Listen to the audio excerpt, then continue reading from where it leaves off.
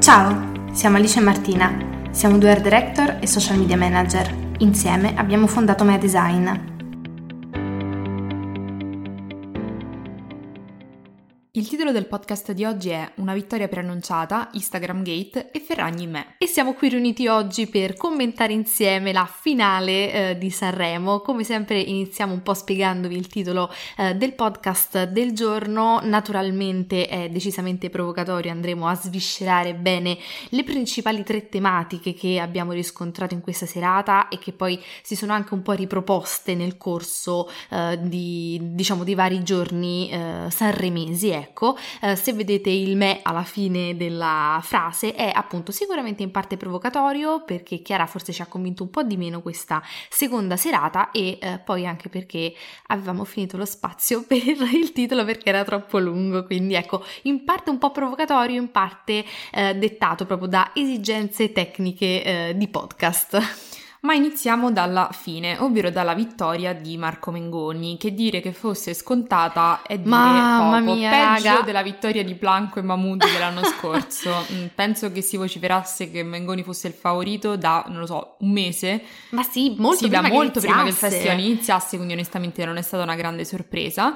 Ovviamente questo non significa che non meritasse la vittoria, è solo una constatazione, insomma, di un fatto che per la mia esperienza di festival, che è sempre stata, diciamo, scioccante la vittoria, penso che soltanto i festival, da quando i social sono così importanti, c'è una vittoria scontata in qualche modo. Anni fa non era assolutamente scontata ed era la parte più divertente, veramente avevi l'ansia di scoprire chi avrebbe vinto, chi sarebbe arrivato primo. Tipo ricordo quando ha vinto Gabbani, che c'erano lui, Ermal Meta e Fiorella Mannoia e c'era un'angoscia, io avevo le viscere veramente che si contorcevano e non ero fan di nessuno dei 3, però il fatto che non si sapesse veramente era molto emozionante. Adesso, già dall'anno scorso è stato così, dall'anno prima forse anche perché c'è stata, nel 2020 però ha vinto Diodato, giusto?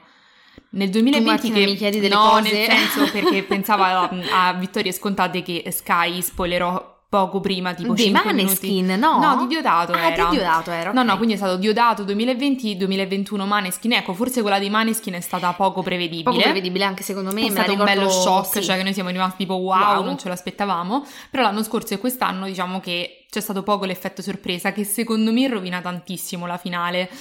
Soprattutto in questo caso diciamo che Mengoni era proprio...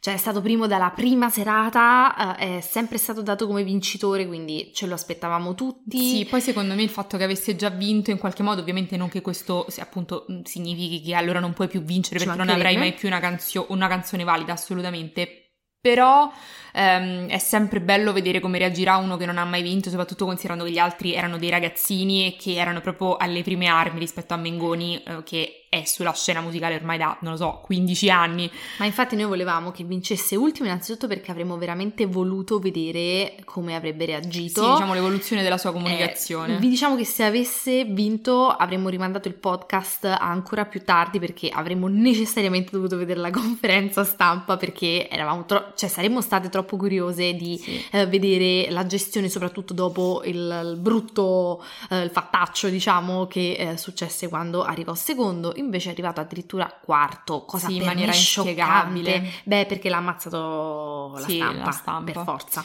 E, insomma, la classifica è stata quinto Dananai, quarto Ultimo, terzo Mr. Rain, secondo Lazza. Lazza a un certo punto ci ha creduto tantissimo. Sì, povero, mi si è spezzato il cuore perché secondo me il suo pezzo meritava, sì. Era un bel plot twist e poi perché secondo me Lazza sarà quello che avrà l'ascolto più facile, più alto, insomma, su Spotify, già è così, per cui insomma sarebbe stato, non lo so, divertente vedere una persona così appunto nuova nel mondo, insomma, questo tipo di mondo vincere Sanremo e anche così diversa, insomma, dal classico vincitore. Insomma, già con i Maneskin abbiamo avuto un assaggio, qui sarebbe stata ancora più divertente. Sì, diciamo che l'unica parte che ci ha un po' deluso di questa vittoria è che a livello di comunicazione c'è poco da dire e da fare.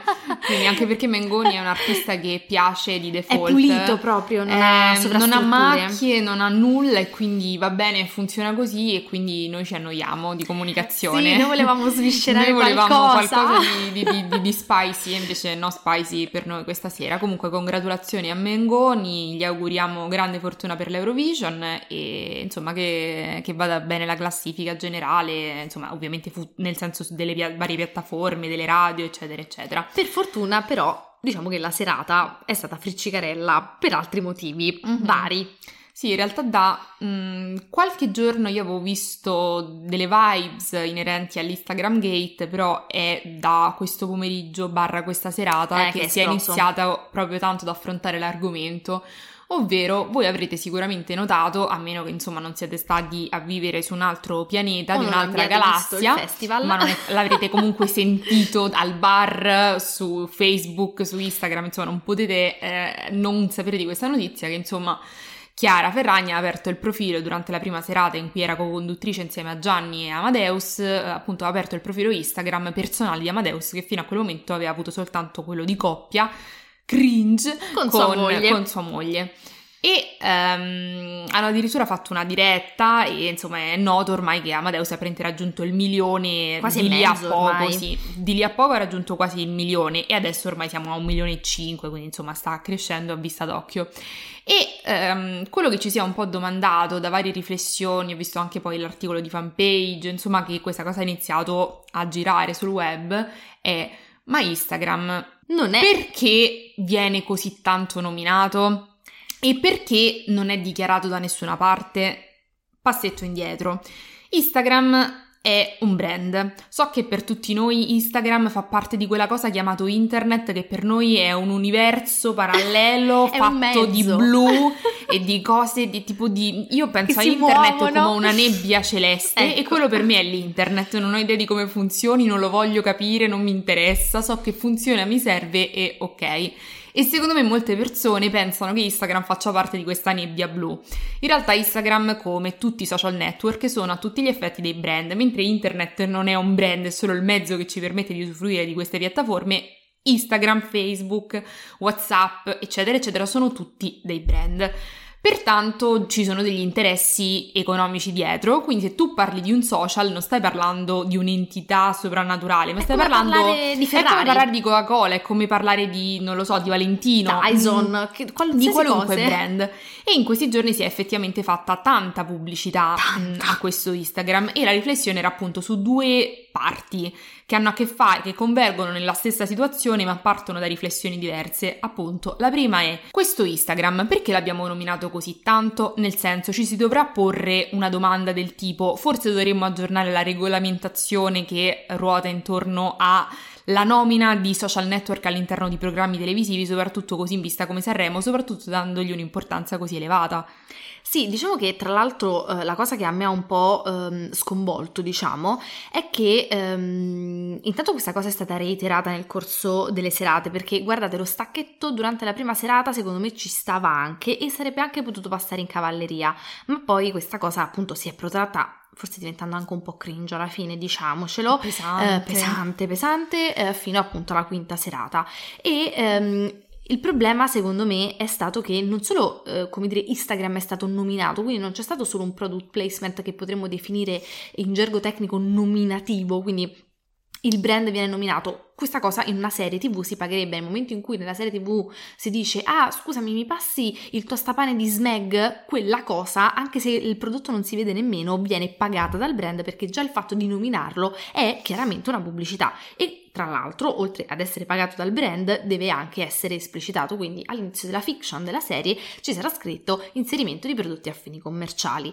Ma addirittura noi con Instagram siamo andati ben oltre a questo, perché il prodotto, che in questo caso è naturalmente la piattaforma, è stata inquadrata, quindi c'è anche un product placement visivo, ma non solo, c'è anche un product placement funzionale, perché è innanzitutto, come appunto sempre in gergo tecnico si potrebbe dire, è inserito all'interno della trama, quindi fa parte della narrazione dello storytelling della serata del festival, in questo caso delle 5 serate del festival, e addirittura si spiega al pubblico come funziona. Ma io direi ancora peggio, cioè il gradino superiore a questa situazione è avvenuto nel momento in cui loro dicono andate a seguire Amadeus, che Cioè, secondo me non è uguale a cliccate sul link dell'influencer che vi sta promuovendo un prodotto, un servizio, quel che sia.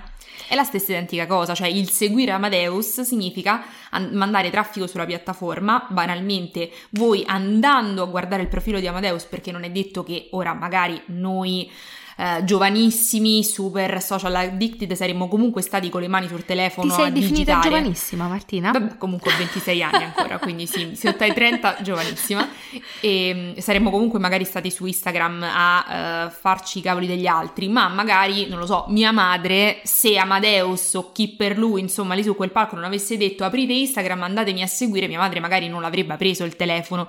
E andare su Instagram oggi significa andare incontro a, oltre a generare traffico, ma in generale andare incontro a decine di incursioni pubblicitarie, nel senso che ormai Instagram è una piattaforma sviluppata con un impero, no? Insomma, non ve lo dobbiamo dire noi, e pertanto ogni volta che voi ci entrate Instagram fattura.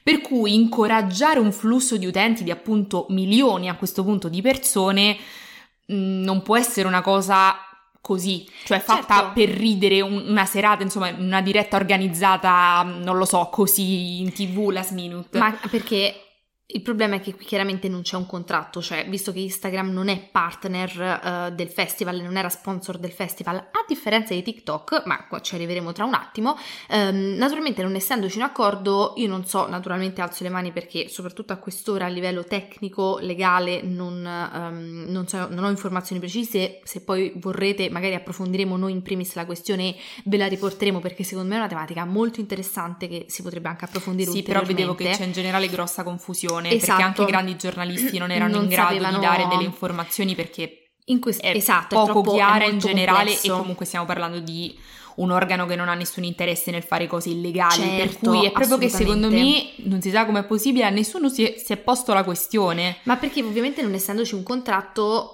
è scontato che non bisognerebbe dichiarare la TV, però questa è implicitamente una pubblicità al brand, nonostante il brand non l'abbia richiesta. Quindi si crea proprio un cortocircuito perché, e questo ne abbiamo iniziato a parlare anche un po' su Instagram, per noi questa sera, per voi ieri sera, e molte persone ci hanno detto oddio non me ne ero accorta perché per me Instagram fa talmente parte della mia vita, è talmente un mezzo per me, no? E appunto è l'internet, è la nuvola dell'internet, che non ho mai pensato che qualcuno potesse far pubblicità a Instagram, perché di solito Instagram è il mezzo attraverso il quale si fa pubblicità, quindi si è creato un cortocircuito che però secondo me per il consumatore crea confusione e in realtà il consumatore riceve una pubblicità che non gli viene esplicitata e quindi passa diciamo per una via un po' occulta che crea un cortocircuito a noi che, come dire, siamo non dentro questo mondo, de più. Sì, diciamo c'è un po' un conflitto di interessi talmente enorme che ci si chiede quando è che una pubblicità è da considerarsi occulta, anche se chiaramente non era una pubblicità, cioè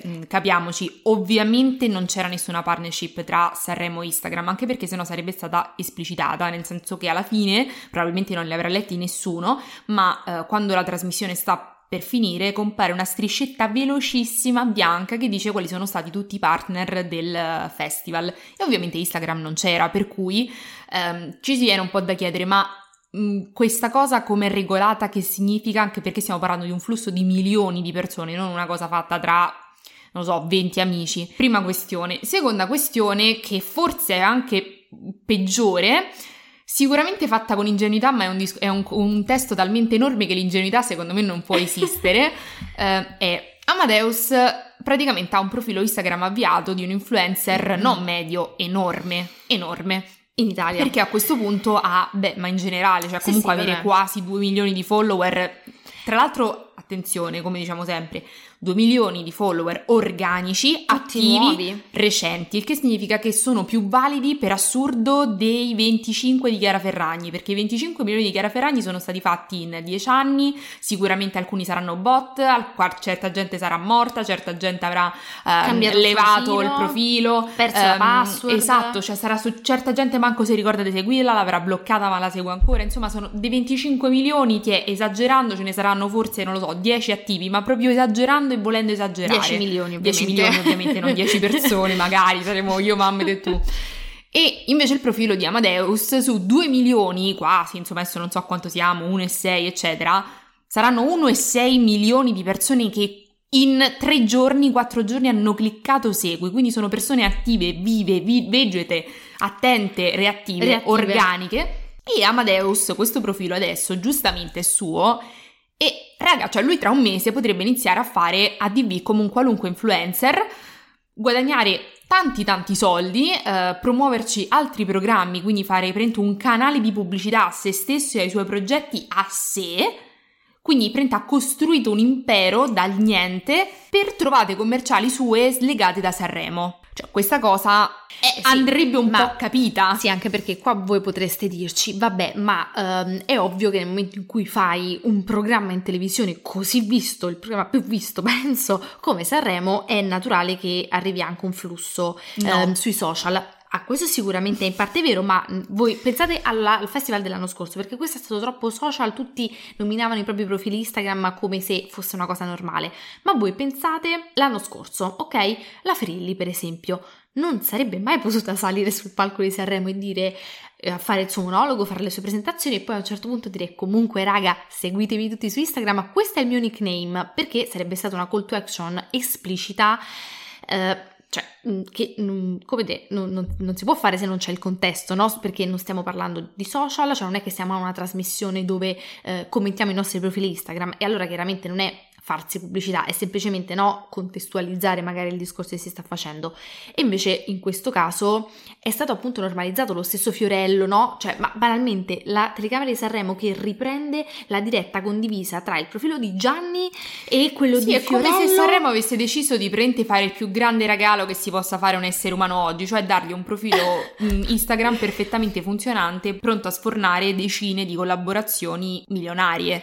E poi non abbiamo parlato del problema, forse che per noi spettatori è il minore, ma che per il brand in questione è devastante, del fatto che Instagram non era né sponsor né partner del festival, mentre TikTok sì. TikTok era partner, ora non mi ricordo la dicitura esatta, però era sicuramente partner del festival, tanto che ha organizzato una serie di cose a Sanremo durante questi giorni, ha invitato ospiti, influencer, ha coperto la manifestazione del festival su TikTok stesso, eccetera eccetera eccetera. Tutto tra l'altro filava perfettamente perché come dire TikTok è il social della musica, no? Quindi quale social migliore per essere partner del festival di Sanremo? Ecco, voi immaginatevi due social competitor diretti, TikTok e Instagram, che in questo istante se la battono, si scontrano proprio a cornate. TikTok ha una collaborazione naturalmente pagata con Sanremo e durante il festival si parla solo del suo principale competitor che non ha sborsato €1 per essere lì ed essere nominato. Ora, cioè... Io penso che fossi negli head di TikTok, cioè mi uscirebbero il fumo dalle orecchie, proprio stare scaraventando, altro che Blanco sul palco dell'Ariston, starei tirando giù pure i santi, veramente, non lo volevo dire, ma invece diciamolo. Va detto, alle 3 di notte, alle 3:12 di notte io mi sento di sabato, mi sento di poter dire che possiamo dire quello che vogliamo, quasi. Quindi sì, sicuramente complicata. È una bella questione molto controversa e complicata che secondo me a primo impatto uno non nota perché, ripetiamo, Instagram è un po' un concetto vago per tutti noi, ma anche per noi che facciamo questo lavoro è difficile considerare che Instagram paga per farsi, o TikTok possano pagare per farsi pubblicità, in che senso?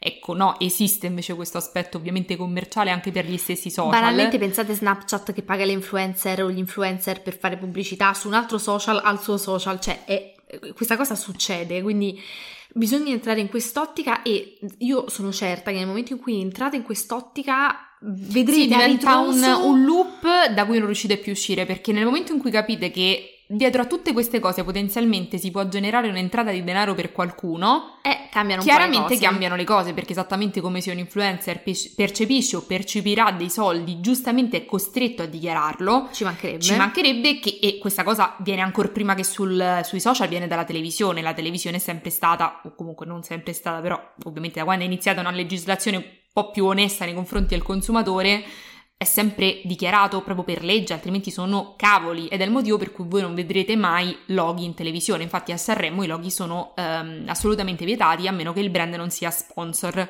Ad esempio i vestiti, voi non vedrete mai, non lo so, una persona vestita Gucci con il logo dei Gucci facile, sul petto. voi pensate uomini e donne, le esterne che o il Grande Fratello, hanno pensate al Grande pescetta. Fratello con la gente con i trucchi, con lo scotch intorno, Tetra Pak, sì, esatto, esattamente così, perché appunto i loghi, se non hanno pagato per stare lì, non devono essere mostrati.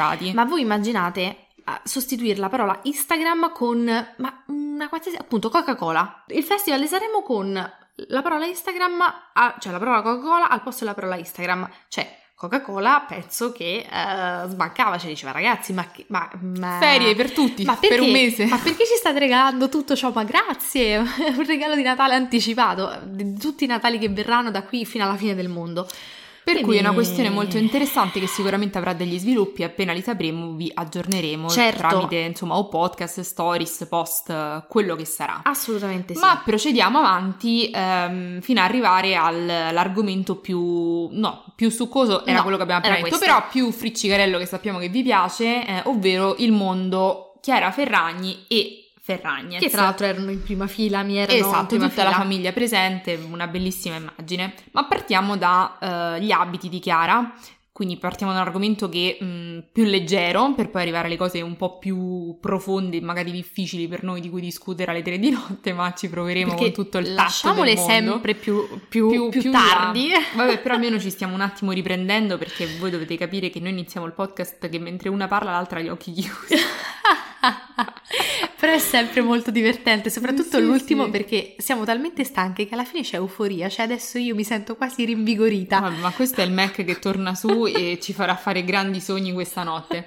Comunque, gli abiti di Chiara, prima serata in collaborazione con Dior, seconda serata, ovvero l'ultima, insomma la sua seconda serata in collaborazione con Schiaparelli. Dunque, c'è stato un unico fil rouge, nonostante si tratti ovviamente di due brand diversi, che non hanno nulla in comune, insomma, che non è che si stessero spalleggiando in qualche modo. Il fil rouge che ha legato tutti gli abiti di Chiara è il raccontare la donna, la femminilità, la voglia e la libertà di mostrarsi come si vuole e quanto si vuole, di far vedere quello che si vuole nel modo in cui si vuole, le proprie forme, il proprio corpo, accettarsi, vedersi belle, insomma la bellezza del corpo femminile, identificarlo come arte, non necessariamente come una cosa volgare o sessualizzata, quindi un tema molto forte che sicuramente dopo 180 milioni di cambi d'abito è diventato leggermente ridondante, sì. Però comunque è stata molto coerente, diciamo, e anche molto coerente con lei. Sì, però diciamo che gli abiti erano talmente splendidi vabbè, che certo. Soprattutto questa era divertente. Sì, è chiaro che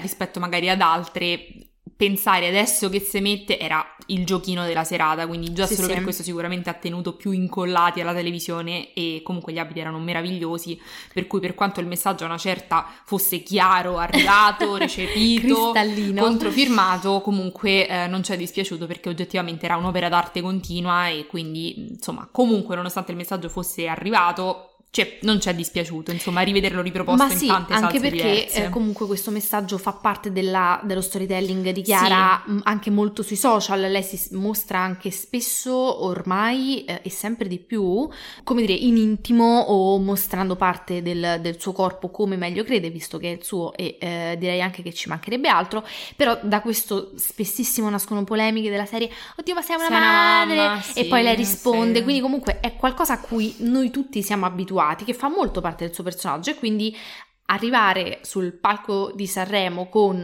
la prima sera il vestito con il suo corpo disegnato, questa sera con l'armatura ai capezzoli di fuori, piuttosto che insomma le altre cose che abbiamo visto, è un riprendere e portare anche, innalzare, no, la discussione e portare un farla messaggio diventare ampio, arte, esatto. Quindi elevare il messaggio. In questo è riuscita perfettamente. Bisogna dire che il lavoro di styling è stato eccezionale, divino, da piangere, veramente. Bella. Tra l'altro gli gli abiti, nonostante possano sembrare secondo me una cosa stupida, ad esempio io mi ricordo che quando ero più piccola sentivo parlare, no, degli abiti, e ancora prima che ovviamente mi affacciassi al mondo della comunicazione pensavo, ma che gli frega di una come si è vestita, ma non si può vestire come mi pare? No, assolutamente no, perché l'abito per Sanremo è un'espressione di comunicazione non verbale essenziale ed è la prima che voi vedete, è un po' come l'abito non fa il monaco, sì, ma è anche vero che è la prima cosa che uno nota in un contesto dove non è che uno può stare lì a raccontare i propri cavoli o i propri pensieri più intimi. È chiaro che l'aspetto estetico, inteso come il modo in cui decidi di acconciarti dai capelli alle unghie dei piedi, all'abito, al trucco, a quello che vuoi, chiaramente dice tantissimo, e se sei molto bravo con appunto la parte di styling riesci a raccontare un messaggio ancora prima che la persona apra bocca e poi lo espliciti ancora meglio, per cui è sicuramente un compito molto molto difficile. Quando riesce in maniera così magistrale, complimenti, vorrei stringere la mano a tutto il team che se ne è occupato e allo stylist insomma principale. Questa ultima serata, oltre ad avere come protagonista e co-conduttrice Chiara Ferragni, ha in realtà un po' coinvolto tutta la family, a parte appunto i Ferragnez da parte di moglie, quindi c'erano la mamma, il papà e le sorelle di Chiara appunto in prima e in seconda fila. Ovviamente c'era anche Fedez, commosso all'ingresso della moglie appunto sul palco dell'Ariston per la prima volta dell'ultima serata. Ha generato però poi un po' un panico, perché se avete visto la puntata lo sapete, non poteva concludersi Sanremo senza così un exploit un po' pazzerello, e infatti Rosa Chemical ha trascinato sul palco dell'Ariston Fedez per poi lanciarsi in un limone appassionato, e infatti poi ci si chiedeva c'era o non c'era la lingua, momento diciamo naturalmente perfettamente in linea con il personaggio di Rosa Chemical. E prima che qualcuno ce lo chieda, secondo noi era altamente non preparato, Fedez perché Fedez era scioccato, sì, e imbarazzato, in difficoltà, per cui secondo me non era assolutamente previsto, anche perché secondo me non aveva alcun interesse Fedez nel favorire la vittoria, nel caso in cui fosse stata questa ovviamente l'idea di Rosa Chemical, considerato che fino a ieri ha cantato con l'articolo 31, quindi in caso avrebbe baciato J-Ax, secondo me saremmo rimasti molto più scioccati dalla cosa, quindi assolutamente non era preparato. E diciamo che dopo questo si è creata una situazione un po' strana, perché sicuramente speriamo non sia successo ovviamente niente di grave e che questo sia solo il nostro volo pindarico, ma Fedez dopo era visibilmente scosso. Sì.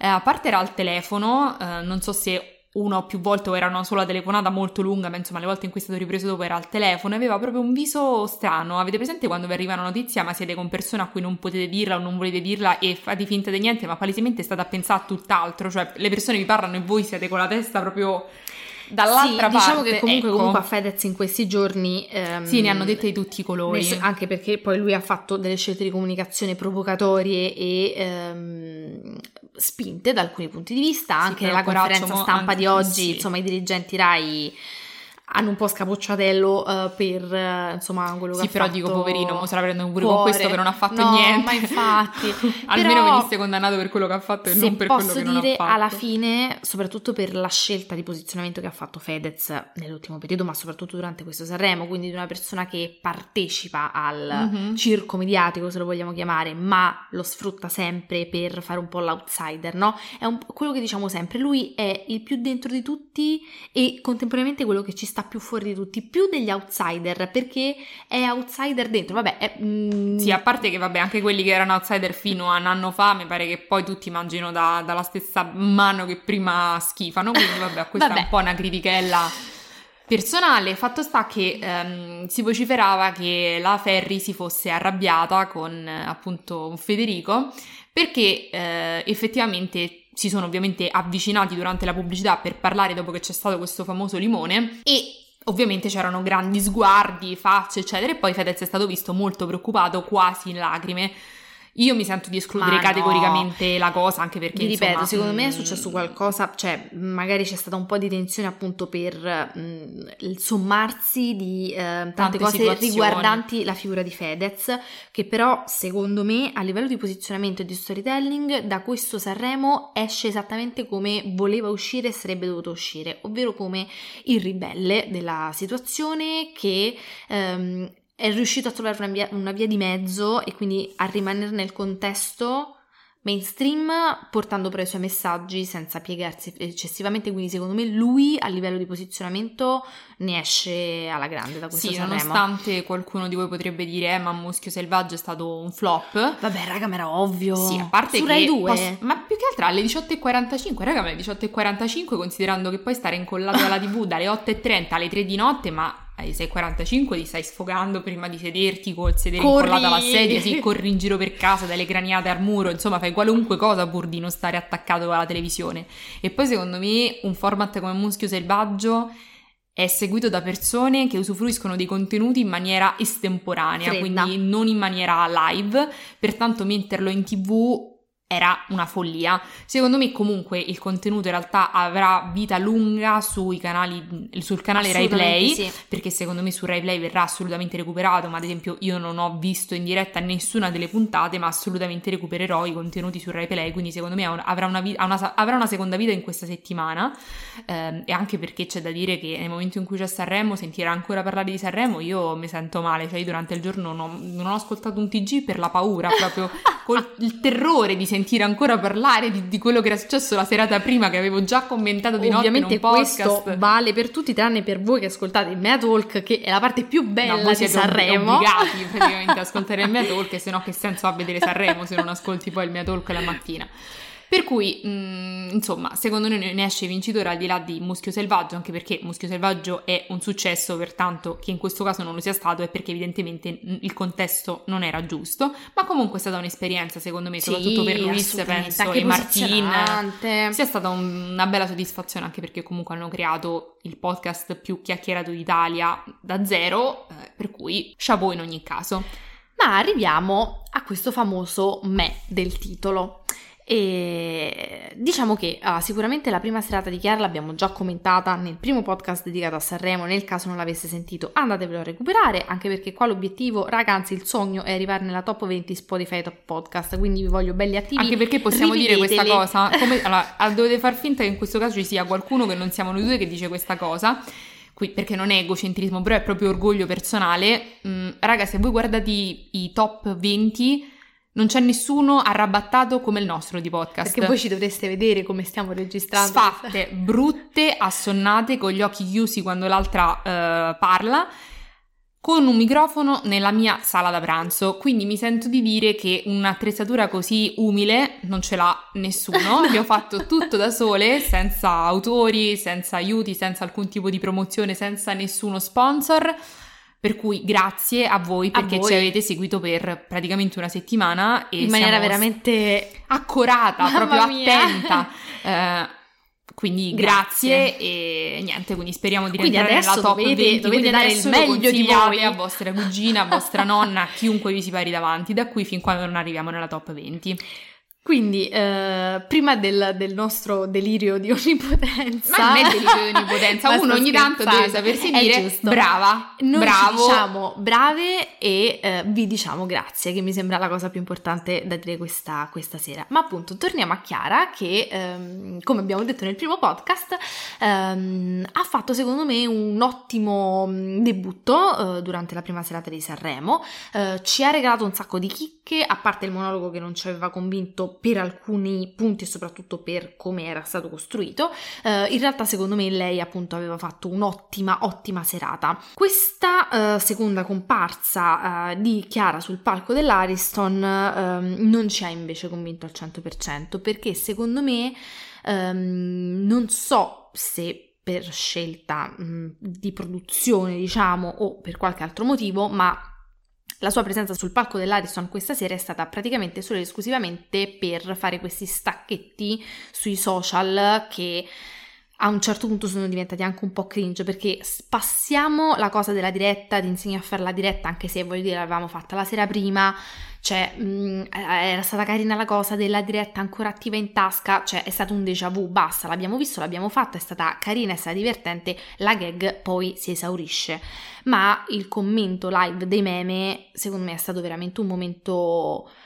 Ma svilente, ma perché ragazzi, cioè che la Ferragni non è che è stata invitata perché sa usare Instagram, perché bastava che invitavano il figlio d'Amadeus sul palco e lo sapeva usare perfettamente Instagram, glielo insegnava lui come fare la diretta. È stata invitata perché è come dire, l'inventrice di un mestiere, perché è una delle imprenditrici italiane più di successo nel mondo, perché è un'imprenditrice digitale, perché ha fatto dei social qualcosa che i social non erano prima di lei, e tante altre cose, non per commentare i meme. Che tra l'altro noi abbiamo già visto e rivisto da 3 giorni su varie pagine, su Twitter, sulle stories di tutti. È stato un momento un po' cringe, e quindi la prima problematica è stata l'averla utilizzata in un modo in cui secondo me poteva esserci chiunque al suo posto. Quindi in realtà la nostra critica non è direttamente a lei, no, ma non è a lei, come è stata contestualizzata. alla scelta di cosa ha fatto oggi. Cioè sembrava 2 persone diverse tra oggi e martedì. Poi secondo me complice, e questa cosa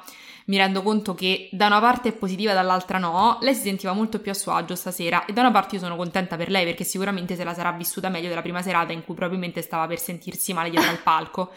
Di fatto però secondo me quando tu ti lasci un po' andare rischi di come dire, accomodarti troppo, e se poi quello non è il tuo mestiere, non è il tuo contesto, diventa un po' troppo un contesto amichevole che sfiora non lo so, un po' l'imbarazzo, dove si perde secondo me un po' la sacralità serietà del momento, esatto, che secondo me comunque in un contesto del genere deve essere mantenuta, anche perché già facciamo siparietti al limite del discutibile, della simpatia. Se poi ci mettiamo anche appunto che ce la gestiamo come fossimo amici, quando amici non si è, perché un conto è il rapporto tra Amadeus e Fiorello, che palesemente è un rapporto costruito in 30 anni di amicizia, ma anche di carriera insieme, esatto, di persone sullo stesso livello di quel tipo di carriera, ovviamente, per cui si crea una situazione diversa. Invece in questo caso poi sfaciola nella pizzata tra amici, che secondo me non era adattissima, era diciamo più giusta nel contesto di martedì. Quindi questo, il fatto che le sia stato dato pochissimo spazio questa sera, l'assenza di un monologo, ovviamente giusta, perché oggi l'importanza, fatto. Ma poi l'importanza dell'ultima serata deve essere data ai cantanti, alla musica, giustissimo così. Però secondo me in questa ultima serata è stata assolutamente sprecata, cioè proprio l'abbiamo chiamata giusto per fare un Auditel pazzesco la prima serata e chiudere col botto. Ma sì, anche perché sembrava l'inviata social di Sanremo. Cioè non era, era la co-conduttrice della prima e dell'ultima serata, cioè vuol dire la Giulia Salemi del Grande Fratello, che legge effettivamente i meme e i tweet in diretta. Perché quello è un ruolo, cioè quello è il suo ruolo in quel contesto, in quel momento, ed è giusto, e tra l'altro lo fa anche molto bene, tra parentesi, cioè secondo me lei è veramente brava. Abbiamo già parlato di lei in un altro podcast dicendo che sta facendo una carrierona la Salemi. Ma però in questo caso non c'era. Il contesto del Grande Fratello è un contesto molto più effettivamente pizzata tra gli amici, mentre Sanremo non lo è. Quindi ora, non che ci aspettassimo la lezione o di nuovo sempre argomenti diciamo profondi e pensati, però ecco, non lo so, siamo rimaste un po' perplessi, diciamo non ci ha convinte particolarmente. La serata è stata un po' strana, a parte è volata, ma lei non c'è praticamente mai stata, o meglio c'è stata ma per presentare i cantanti, ma non ha effettivamente avuto lo spazio per dare un contributo. No, perché lo spazio che appunto hanno ritagliato per questi stacchetti, per queste gag, è stato tutto molto incentrato appunto, cioè se voi vedevate la programmazione della serata c'era diretta social, commento meme 1, commento meme 2. Sinceramente forse il commento meme 2 ce lo potevamo evitare, potevamo fare ma qualsiasi altra cosa, cioè ma veramente qualsiasi, non un monologo, una cosa pesantona, anche una cosa divertente, perché non è che uno per essere serio deve essere pesante, potevano fare anche una cosa simpatica, ironica, ma diciamo non di questo tipo. Poi in generale secondo me è comunque stata la conclusione di un festival un po' no sense, diciamo, secondo me. Non sarà proprio uno dei festival memorabili, soprattutto tra quelli di Amadeus degli ultimi anni, ecco, non è proprio quello che mi rimarrà nel cuore, penso. Sì, diciamo che se non fosse stata per la presenza di Chiara proprio mi sarei totalmente dimenticata dell'edizione. Sì. Sicuramente Chiara accende un grande faro, però a noi la serata di martedì aveva decisamente convinto di più in tutto e per tutto, a parte, per quanto vi abbiamo detto, la forma poi del monologo, non tanto gli argomenti trattati quanto il modo in cui sono stati trattati, ma per il resto secondo noi era stata una conduttrice proprio giusta. Poi ovviamente una Francini, se poi si mette anche in mezzo alle doti recitative, doti canore, eccetera, è chiaro che diventa un altro spettacolo. Però secondo me per quello che era stata chiamata a fare era stata giusta. Stasera invece è stato tutto un po' tra luce e vino. Cioè sì, meme, anche la parte in cui hanno fatto il regalo dello scialle a Giovanna, che non lo so, non abbiamo capito. Sì, anche perché quello scialle è diventato, cioè, io pensavo ci fosse un qualcosa dietro, cioè visto che è stato presente il meme dei giorni, cioè io penso che pensati libera, la cosa più memata, c'è mare fuori, cioè abbiamo visto quello scialle, me lo sognerò la notte, l'abbiamo visto in tutte le salse, pensavo ci fosse un gioco riguardo al fatto che c'era stato questo meme, cioè il prendersi in giro, e invece è stata una cosa seria che però non poteva essere veramente seria. No, perché dai, tanto che io ho detto ma che è un lenzuolino, ci ha portato una copertina. Sì. È stato, ecco, diciamo che secondo me ci sono stati dei momenti si sono un po' lasciati cringini. Andare stasera, non so se la stanchezza generale sia come noi in questo momento, così, quello che ti viene in mente fai, dici. Però noi per fortuna abbiamo il montaggio di domani mattina, vorrei dire, ma tra 4 ore restiamo qui a montare, però insomma abbiamo un momento di lucidità in cui risentiamo quello che diciamo, invece lì chiaramente non c'era perché è un buono la prima. Tutto in diretta, però ecco appunto edizione forse non memorabile, che però abbiamo sicuramente insomma guardato con piacere e soprattutto commentato con piacere. Vi abbiamo già ringraziato prima, però secondo me è giusto concludere ringraziandovi, perché veramente quest'anno soprattutto qui sul podcast ci avete seguito veramente in maniera importante. Noi lo speravamo, ma non pensavamo a questo punto, non siamo mai arrivate così alte in classifica, diciamo da quando i podcast sono fatti da tutti, quei colossi enormi che ci schiacciano, perché quando siamo nate nel lontano 2019 eravamo prime in classifica, però c'eravamo tempi quando non c'era Muschio, non c'era Will, non c'era nulla e c'eravamo noi e noi non c'era Elisa True Crime, non c'era nessuno, e invece adesso ci sono tanti competitor e quindi scalare diciamo la classifica è ancora più soddisfacente, e quindi veramente grazie di cuore. E naturalmente purtroppo con i podcast non possiamo interagire direttamente perché non ci sono i commenti, ma vi aspettiamo su Instagram per parlare insieme della serata in DM, tramite stories, sotto i post insomma di commento di queste 5 serate, e così tiriamo un po' le conclusioni e le somme di questa quindi fateci sapere che cosa ne pensate del discorso di Instagram di Chiara come presentatrice e in generale insomma di qual è stata la sua impressione su di voi, e poi fateci sapere se vorreste un'altra edizione di Amadeus. È vero, perché adesso tocca capire se la fa o non la fa. Sì, non si è capito se è stato già confermato o no, si vocifera, ma sinceramente io vorrei cambiare. Basta, 4 volte abbiamo fatto. Ma secondo me si potrebbe rifare solo se ritorna Fiorello. Perché i 5 minuti con Fiorello sono la boccata d'aria di cui tutti hanno bisogno, proprio perché Ama ha bisogno di Amadeus. E sì, vabbè, Ama ha bisogno di Fiorello, ovviamente. Diciamo che Fiorello è la quota risata assicurata, che comunque serve in un festival che dura 5 ore a serata. Ragazzi, è stato un piacere commentare questo Sanremo con voi, ci diamo appuntamento al prossimo anno, sperando magari con di farlo... quali novità. Esatto, lì. Sospeso. Grazie per aver ascoltato il nostro podcast. Se volete saperne di più su di noi o su cosa facciamo, seguiteci su Instagram al profilo meadesign.agency. Alla prossima. Ciao!